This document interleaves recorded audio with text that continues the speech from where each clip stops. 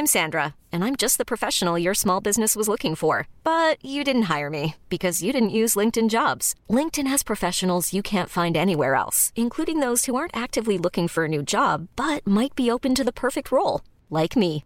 In a given month, over 70% of LinkedIn users don't visit other leading job sites. So if you're not looking on LinkedIn, you'll miss out on great candidates like Sandra. Start hiring professionals like a professional. Post your free job on linkedin.com/achieve today.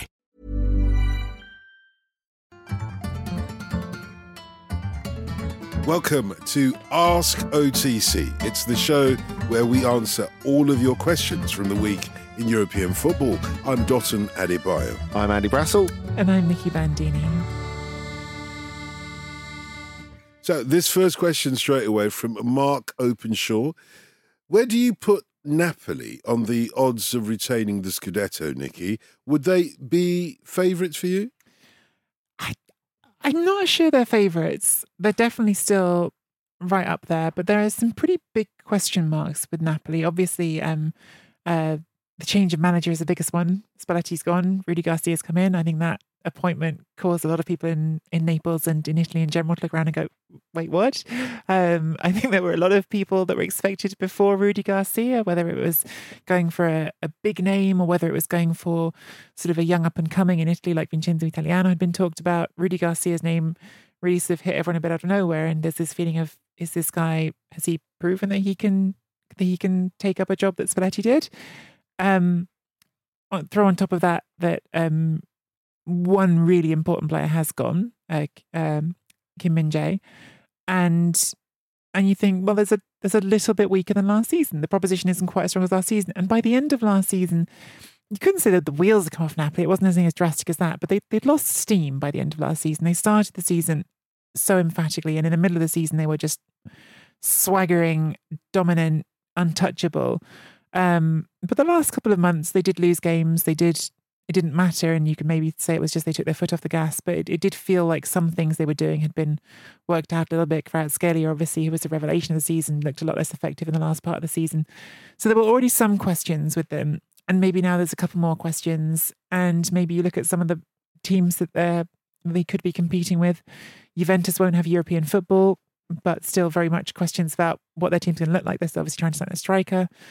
Inter, I think I might still have as my favourites, even though they've also lost some pieces this summer. I mean, they need a striker as well. They've said goodbye to Lukaku and Dzeko, and less worryingly, perhaps Correa up front. And suddenly there's no bodies up there. But I mean, in the last couple of months of the season, Inter were the best team in Italy.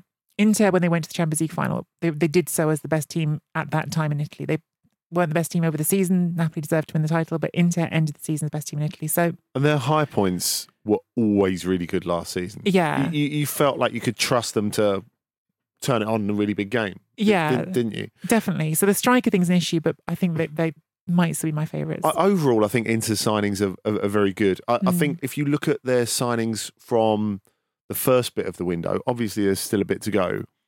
That was the bit I think probably 3-4 weeks ago, I would have had Inter as my definite favourites. I think now Milan have started to play a little bit of catch up. That's interesting.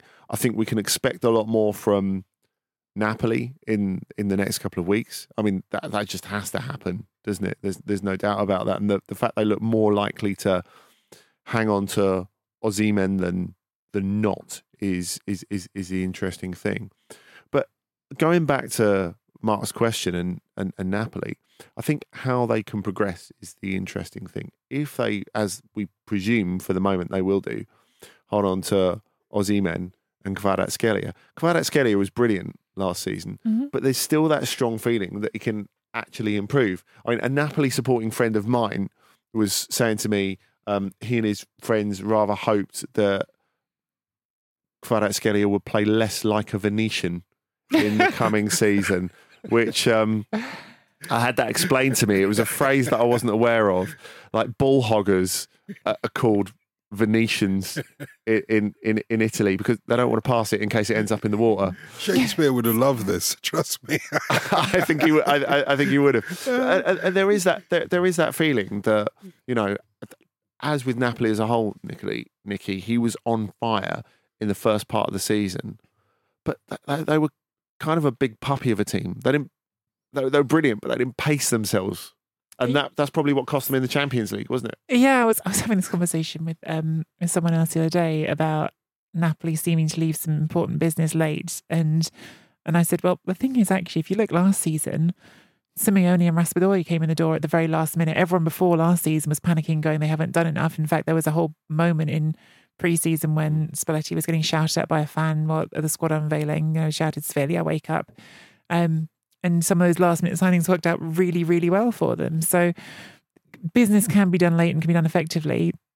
Again, people who've left, Cristiano Giuntoli, the sporting director, who got a lot of credit for putting together that title-winning team, it's a big question about whether their sort of slack has been picked up. But in the end, for me, Andy, it does just come back to Rudy Garcia. We just don't know.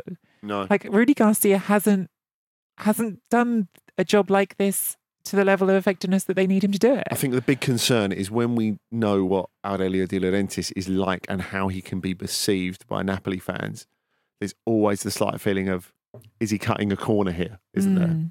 Yeah, exactly that.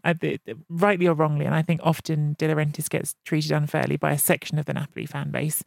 But a section of the fan base basically continue to treat him like he's a charlatan who's only taking money out of the club and just running it for his profit, even though he just literally took them to a league title, third time in their history. But the stats in history are against Napoli retaining the Scudetto. Only two teams have done that this century, Juve and Inter. How difficult can it be? And Inter in a very particular time for Italian football as well. You're right. I think it's what makes Serie A so fascinating, though, isn't it? Mm-hmm. Well, on that note, this question from Patrick: if not Serie A, then which European league? He didn't put the if not Serie A bit. I'm throwing that in for free.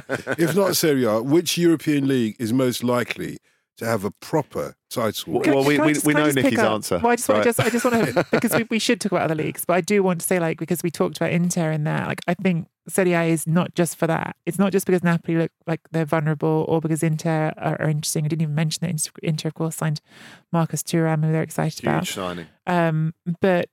But Milan have made some really interesting signings. Andy alluded to, obviously, Chukwueze's come in, Christian Pulisic's come in, Yunus Musa, Ruben Loftus-Cheek. I'm curious about. They've sold Sandro Tonali, though, so there's questions there as well. They've strengthened some things and weakened some things. Have they still yet really brought in? No, Okafor's supposed to be, but have they brought in a real number 9 alternative to Giroud? Time will tell. I think the bigger question for them actually might be, is the defence good enough? Tomori hasn't really sort of recovered that first season form there. So, but they're in the mix as well. Juventus are in the mix, and maybe even in Italy. I don't know. This couldn't be a season that's something weird like an Atalanta come up. I think they've done some really sort of smart business, saying goodbye to Højlund. Look, Højlund was a brilliant prospect. Could be a world beater. We will see. But in the end, he scored 9 goals for them, and they've moved him on and signed Bilal Touré and Scamacca as well. They've flipped that for a serious sort of reinvestment into giving themselves more options in the squad. So I think there's a lot of candidates. So they've been at that point where they've needed to freshen up the front part of the team for a bit, and they've done that and made a profit. So I think we know how Nicky's answering Patrick. I just wanted to give the complete answer. I was going to give the question again. So if not Serie A, Andy, which European league is most likely to have a proper title race? We kind of alluded to it on the main OTC this week. I wonder if it could be the Bundesliga, actually, because I think that Bayern, for all their slight flexing of muscles, it doesn't feel like they're fully in control of this transfer market. Now, that might look completely different in 3 weeks, as Nicky was saying with Napoli, and how much can change between mid-August, just about mid-August as we're doing it, and the 1st of September. And I just don't really have confidence in the way that Bayern are taking things forward. And a lot needs to change from last season. They had the players, of course, to win the Bundesliga by 15 points last season, but they didn't. They won it on goal difference. Yeah, they were all but gifted the title on the final day of last season when it was in Dortmund's hands. Now, I think you look at Dortmund, of course, they've lost Jude Bellingham, which is absolutely huge. But they've re-signed major figures in Hummels and Royce. Not major figures in terms of that they're going to play every week, but in terms of what they give to the squad and to the club. I think Rami Bensebaini is a good signing.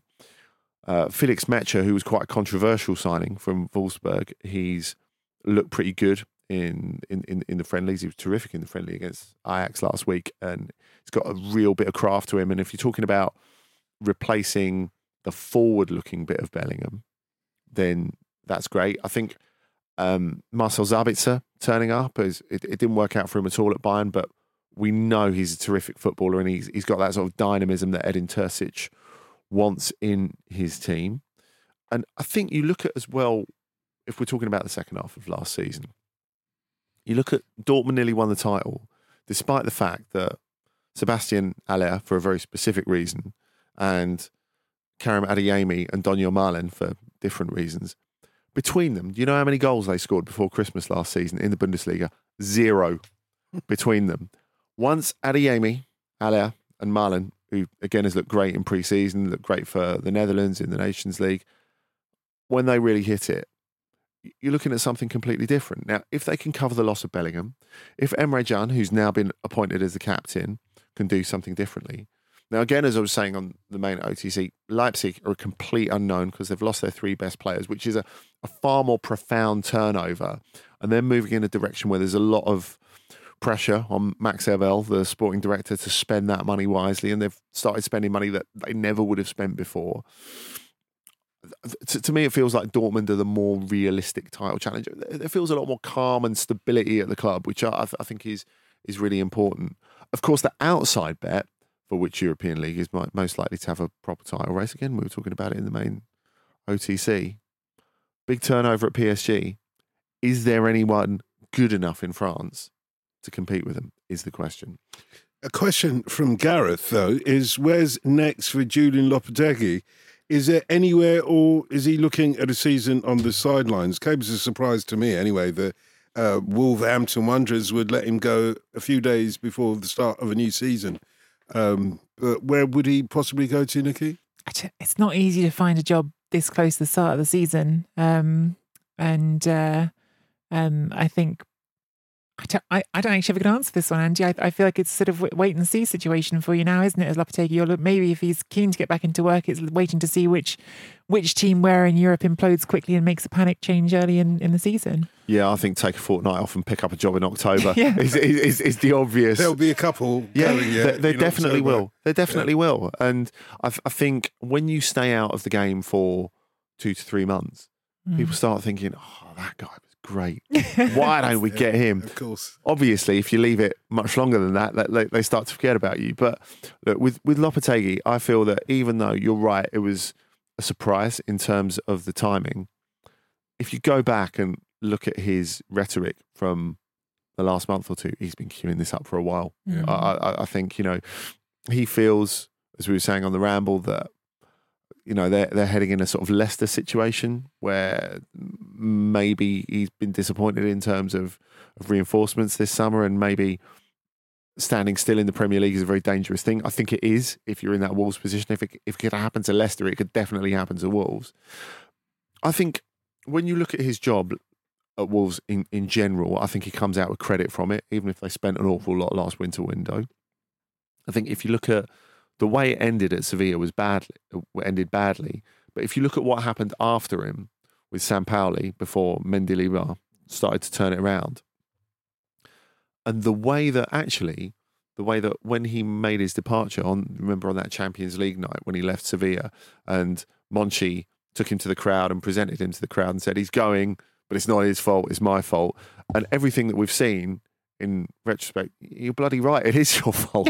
It's not really Lopetegui's fault. And of course, this would be different if he was leaving a club in Spain, because if you leave a club in Spain once the season has started, you can't take another job in La Liga for the rest of that season. Oh. So, it slightly limits your options if you're a Spanish coach. But he has obviously left just before the season started, and he's left an English job. So that's fine. So I think there could be a couple in La Liga that can maybe open up for him at the start of this season. And just to clarify that Spanish ruling there, is it if you leave the club rather than you were sacked? Because it feels a Either bit or. unfair. Either it or. feels a bit unfair that you get sacked from a job at the beginning of the season that you can't work for the next 12 months. We could work elsewhere. You just can't work in La Liga. It still does feel a little bit unfair, I've got to be honest.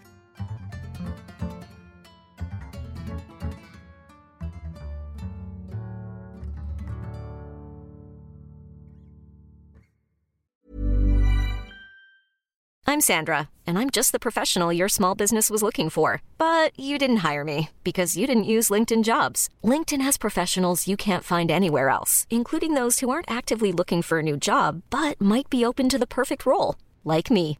In a given month, over 70% of LinkedIn users don't visit other leading job sites. So if you're not looking on LinkedIn, you'll miss out on great candidates like Sandra. Start hiring professionals like a professional. Post your free job on linkedin.com/achieve today.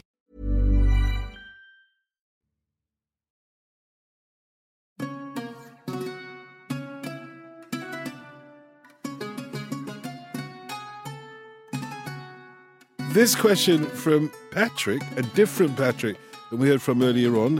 Who will be the surprise packages of the season? And he's given us some choices here. The Lens, Union Berlin of last season. Who will be this season's Lens, Union Berlin, arguably even more dramatically successful? This is the problem with this question is these are the ones you're naming are the ones that are surprises by default. These are the ones that you genuinely didn't see coming. You know, You said Atalanta, didn't you? Yeah, I think that's but interesting. Atalanta wouldn't be a shock, would they? I mean, they finished fifth last season. They're not sort of coming from. If they genuinely nowhere. challenge for the league, Yeah. that would be a shock to me. Yeah, Atalanta are a team that I think. I just think they've reinvested that Hoyland money well. I think they've padded out their depth. I think that in a season when, as sort of alluded to in that title race, all of the Italian big clubs have some questions around them. There's just a window for them, and I don't know. I maybe I'm too high on them. Maybe I'm too optimistic for them. But I think the consistency of Gasperini and the project has been so sort of reliable, and I'm really excited to see Scamacca come back and play in Italy. That's something I'm really looking forward to seeing. Same. I think that's just an interesting recipe. But I mean, there's others. I don't know. I mean, do you think could Rafa Benitez do a resurgent moment now he's gone back to the Liga for Celta? Or Well, I think there are two main questions there. One, would we call top 10 making them a surprise package of the season? Yeah. Maybe. I think the other big question for them, does Gabri Vega stay? I think that makes a huge difference.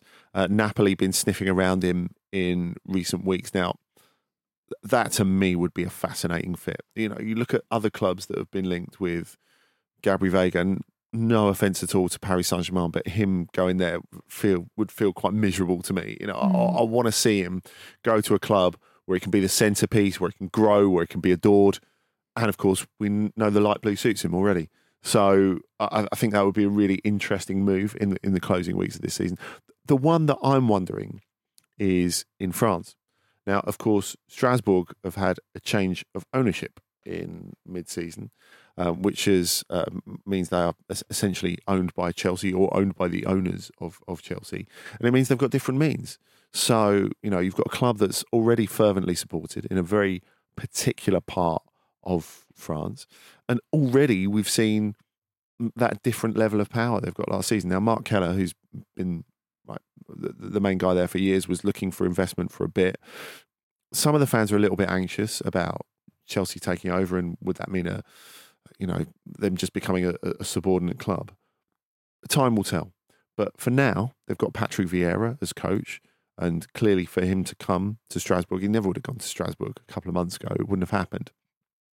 And then you look at the fact they've got that Chelsea connection. So Angelo Gabriel, who's just come over from Brazil, who's by all accounts a young player with terrific potential, he's gone there on a year's loan. Abakar Silla, who, you know, let's not mince our words here, he is a brutal defender, as he showed on a number of occasions for Club Brugge last season. Yes, but again, a player they would never have been able to afford. They've spent the thick end of 20 million on him. So Strasbourg are in a different dimension now.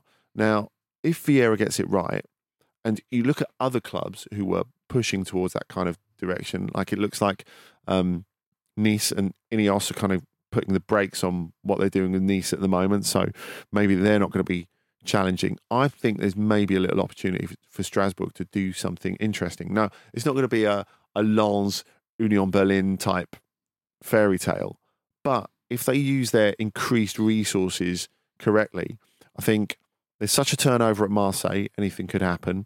Lyon have got this financial cap on them at the moment. Lens have lost their two best players in Lois Pender and Sekou Fofana. Maybe. Just maybe.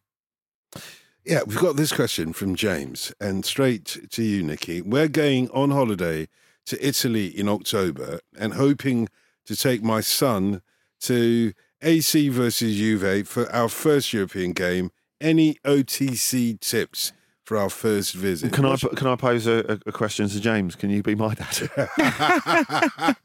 Sounds fun. You need a dad at your age. Always.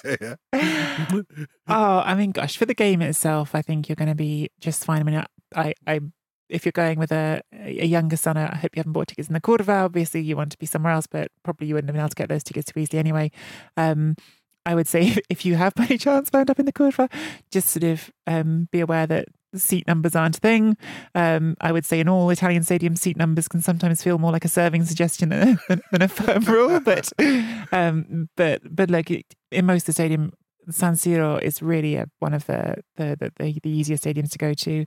If you're thinking to get food at the game, don't buy it inside the stadium. There's great food trucks just outside. Get yourself the proper Italian match-going experience, the Milan fan match-going experience is to go to one of those trucks outside and get yourself a sausage sandwich or whatever. But yeah, inside the stadium, the food and drink options are terrible. In terms of being in Milan, I think obviously you want to see the Duomo if you haven't been before. The Duomo is spectacular. See it at night and it's all lit up and it's brilliant. But try not to spend too much time in those most obvious places because they're just wildly expensive and tourist trappy. If you want to go find somewhere nice to just hang out and perhaps see sort of a slightly hip, younger part of town where there's fun places to eat and have a drink or just sort of sit outside by the water, then Aveli is a really nice spot to be in. There's a nice covered market there where you can get some nice food. Other stuff like that's just practical. We were talking about with Finn just before because Finn was in Italy this summer. If you're coming from England, you can use your Trainline app. Literally the same Trainline app that you use to buy train tickets in England works in Italy. So if you are being more adventurous, get on that because that is something that actually I only found out earlier this year and is a very handy tool if you don't want to mess around with the complicated. Me and Andy only found out an hour ago.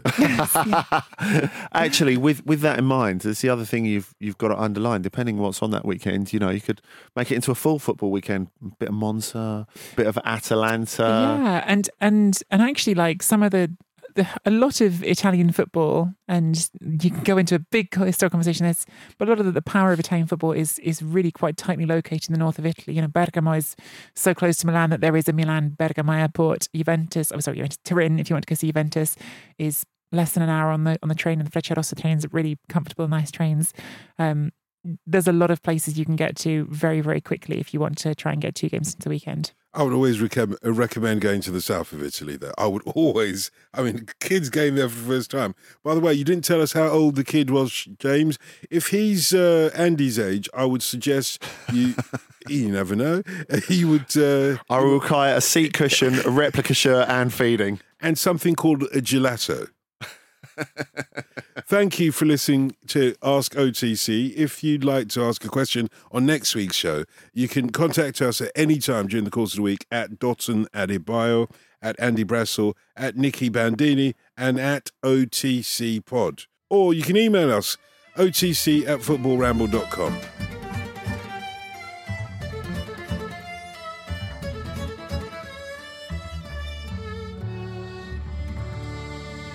On the Continent is a Stack production and part of the Acast Creator Network.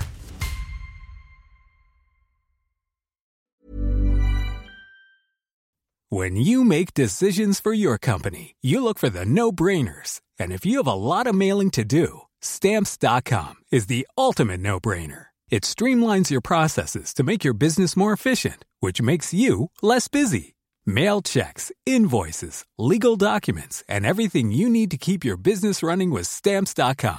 Seamlessly connect with every major marketplace and shopping cart. Schedule package pickups and see your cheapest and fastest shipping options from different carriers, with rates up to 89% off USPS and UPS rates. And with the Stamps.com mobile app, you can take care of mailing and shipping wherever you are. Make the same no-brainer decision as over 1 million other businesses with Stamps.com. Sign up with code PROGRAM for a 4-week trial, plus free postage and a free digital scale. No long-term commitments or contracts. That's Stamps.com. Code PROGRAM.